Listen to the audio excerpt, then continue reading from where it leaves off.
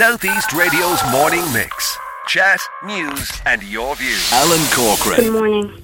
We talked about the lack of services yesterday on the programme, Jamie, and even speaking to you off air, you are going through a very tough time at the moment. What's happening? We are, but it's not just us, it's everyone. The services here are non-existent. Honestly, dealing with the HSE has been the toughest part of having a disabled child for me personally. The perpetual back and forth without really getting anywhere. Where are the services? Why is there such a staffing issue? Why aren't we outsourcing these doctors and therapists? I have so many questions about why my son has never met his team. It's been years, and I think once I insisted on at least, speech and language therapy to start, since there was an available therapist at the time, and, there still is. And we talked about her having availability starting last September, but there's just been nothing. Just more promises for the future. You know how it goes. Yeah. Sometimes you can't get them off the phone.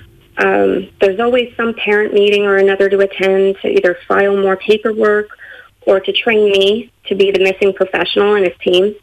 And those latter types of meetings, by the way, are mandatory basically, because if you don't attend, they take your child off the wait list. So that can be really overwhelming. You're just struggling already to do the basic things during the day, and now you have to tack on a mandatory meeting on top of it. It could be nutrition or speech or occupational therapy related, anything really.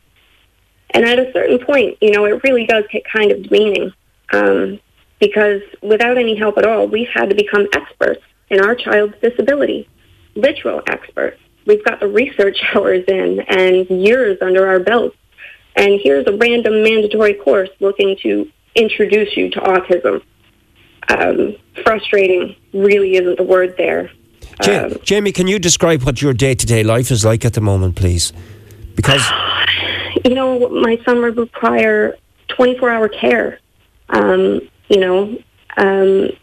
There's really no aspect of his life that doesn't require care, whether it comes to feeding or toileting or, regular care, either flight risk. Other parents dealing with this know exactly what I'm going on about. But, my son also wouldn't be able to cope with the mainstream schools either. So it really is 24 hours. We don't get a break. We don't have respite. And I can sense the tiredness in your voice as you're speaking to me today. And I was speaking to journalist Brendan Keane about this as well, because he did an article for you recently in the Enniscorthy Guardian. Yeah. And look, we're aware in the media of the amount of pressure that you are under. What is the priority for you when it comes to the services? What is the one that you need most? You obviously need all of them, but what is the one you need immediately? We need a proper diagnosis for our child. Honestly, personally, I'm upset that it takes years-long process to get that far. It's ridiculous. But honestly, you know what? I can't even pick one specific thing that we need in regards to this, because the system needs a complete overhaul. I showed up to St. John's at one point, and it's been like a desperate bid for answers after they stopped returning phone calls. You can't tell me you need to outsource for that too. And they're not retaining workers for these roles, and the private sector is absolutely booming. And I guess I wouldn't want to stay on a team where all the parents were fed up with me either. But that's extremely telling of the system, because for disabled children, the system is not just broken. It never worked.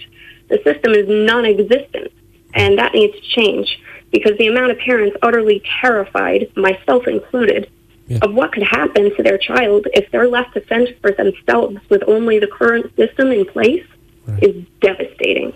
What would our children have? What would my child have, if anything at all, if something happened and I couldn't be here to fight every single day for their services?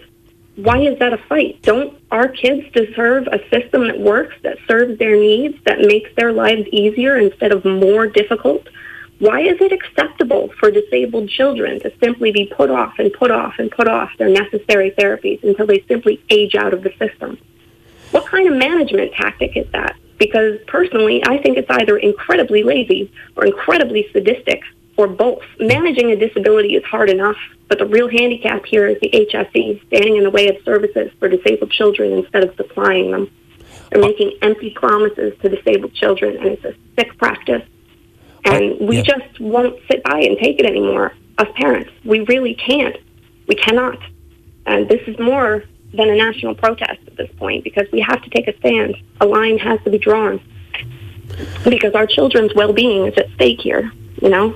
Okay, listen, I'm going to go back to the HSE and see can we get a response from them on because I can sense the sheer emotion in your voice and the sheer frustration. But we talked about the various services, and you say it's not just one service. So what are the services you need urgently for your son?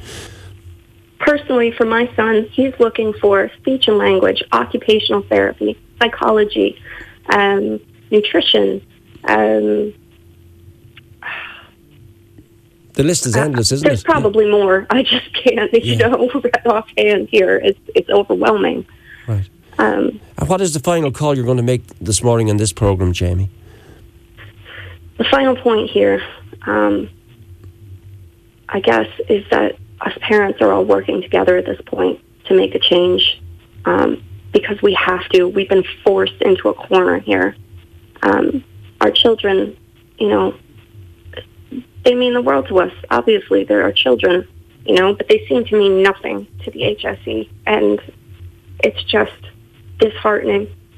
And it needs to change. It needs to change. Southeast Radio's morning mix.